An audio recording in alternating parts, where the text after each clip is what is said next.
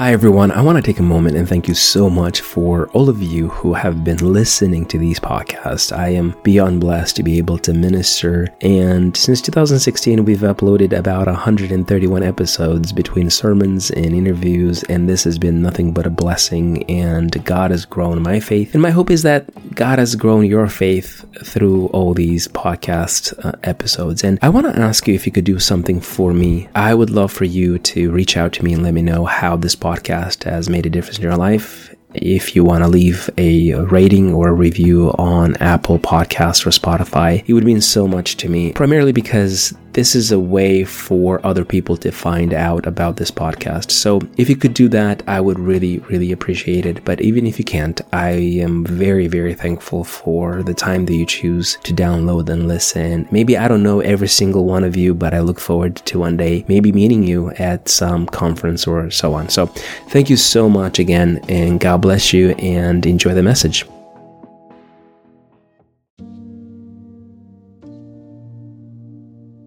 Have you ever wondered, what will people say about you at your funeral? Or what will they write in your obituary? And I think maybe the answer to that would be, well, depends who is writing it. Because if it's a closed and loved one, then most likely the obituary will be nice, and it will be reflecting a lot of the positive vibes that you've been giving to people around you. However, if you have someone who's writing your obituary that did not like you the whole time you're alive, then most likely your obituary will have a negative tone and so on. But what happens when a person who's supposed to be saying good things about the deceased, yet she does not? I'm talking about an article that came out in 2017 of this lady who wrote her father's obituary, and is just really comical, but also comes from a place of hurt.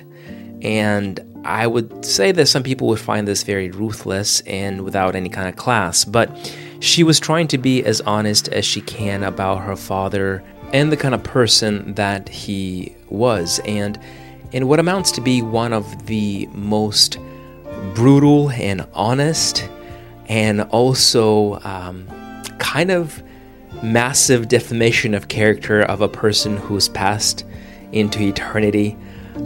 She writes this: Leslie Ray Popeye Charping was born in Galveston on November 20th, 1942, and passed away on January 30th, 2017, which was 29 years longer than expected and much longer than he deserved. Ouch. Do you already see where this is going? Leslie battled with cancer in his latter years and lost his battle ultimately due to being the horse's ASS that he was ultimately known for. At a young age, Leslie became a model example of bad parenting combined with mental illness and complete commitment to drinking, drugs, womanizing, and being generally offensive. Leslie enlisted to join in the Navy, but not in a brave and patriotic sort of way, but more as of a part of a plea deal to escape sentencing on criminal charges. Leslie was surprisingly intelligent, however he lacked ambition and motivation to be anything more than being reckless, wasteful, squandering the family savings, and fantasizing about get-rich quick schemes. Leslie's hobbies included being abusive to his family, expediting trips to heaven for the family pets, and fishing, which he was less likely skilled than previously mentioned. Leslie's life served no obvious purpose. He did not contribute to society or serve his community, and he possessed no redeeming qualities besides quick-witted sarcasm, which was amusing during his sober days. With Leslie's passing, he will be missed only for what he never did, being a loving father, husband, and a good friend. No services will be held, there will be no prayers for eternal peace, and no apologies to the family he tortured. Leslie's remains will be cremated and kept in the barn until the family donkey's wood shavings run out. Leslie's passing proves the evil does in fact die, and hopefully marks a time for healing and safety for all. This obituary went viral on numerous online platforms, and as you can imagine, a lot of people chimed in with their opinion regarding the decision to publish such an obituary.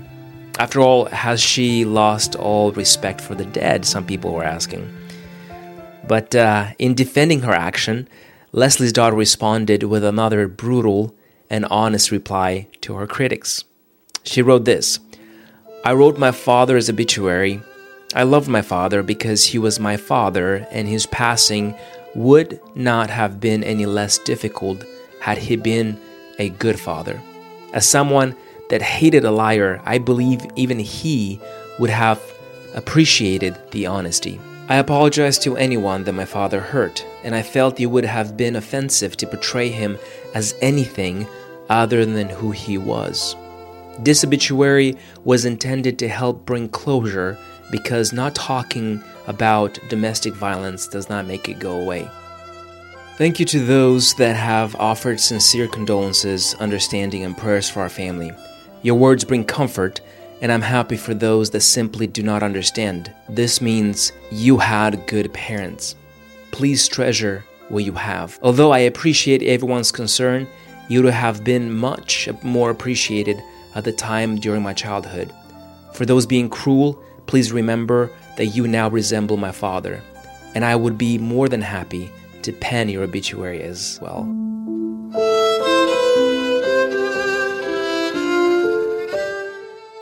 I wholeheartedly appreciate the honesty here. We have to call out things that are broken and evil if we are going to receive healing and deliverance. While no person is perfect and we all make mistakes, this is a reminder that to humble oneself is not weakness, but strength. So for a father that understands that they made a mistake or they have caused pain and hurt, asking for forgiveness is a good thing.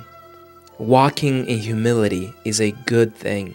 And I would add this, that some of the most beautiful moments in life are when we ask for forgiveness and seek reconciliation when we fail to live to our convictions and eternal values and character.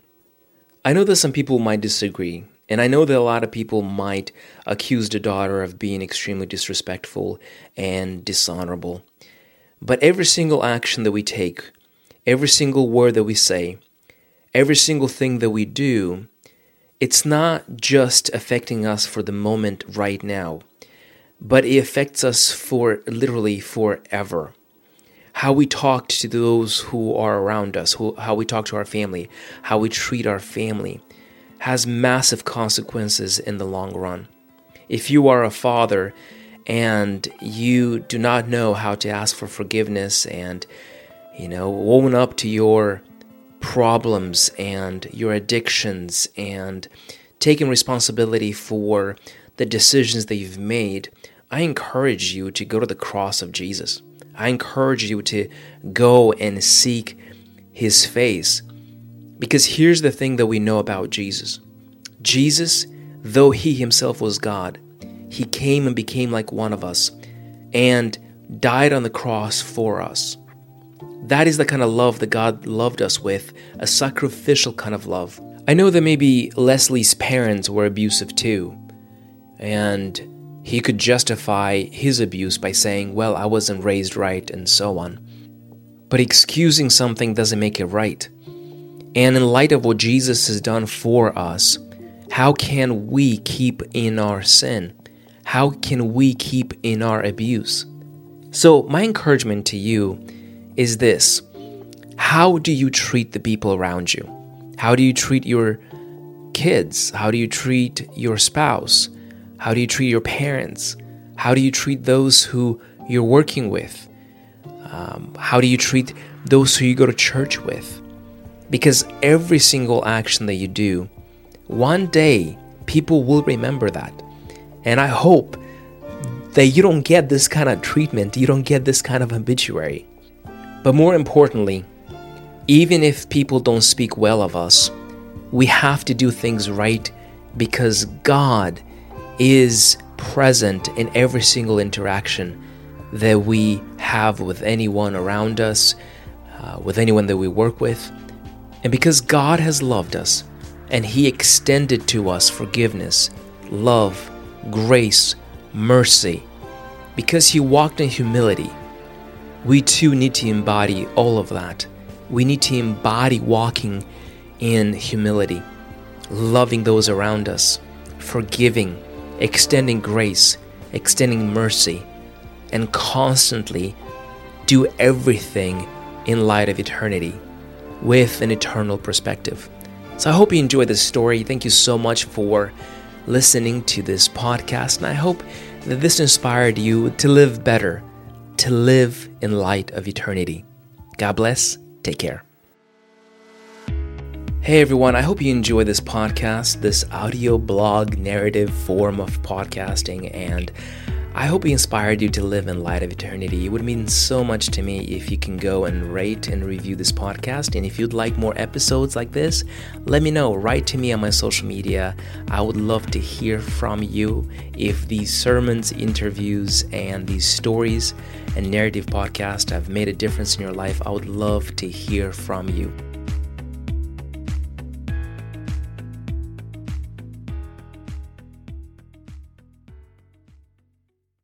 Hey everyone, I want to take a moment and thank you so much to all of you who have been downloading and listening to these podcasts. Recently, a friend of mine called me out of the blue and he said, hey, I want to be part of the ministry that you are doing and I want to financially support you. So I told him that for the last 4 years I've been paying to host this podcast online. So he decided that he will pay for a year worth of podcast hosting. This nice gesture made me think maybe there are more people that would like to partner up with me in ministry. Oftentimes when I'm asked to minister at some church, a lot of the churches don't have enough money to cover my travel, my time that I took off of work, and the expenses that come with being in a different state. So I created a fund where all the proceeds that come into this fund from the online platforms will be used towards ministry, be it travel expenses or podcast production or creating any other form of ministry content. You can give through the link in the show notes. However, if you cannot support me financially, I encourage you to pray, and if you can, rate and review this podcast. Thank you so much again, and God bless.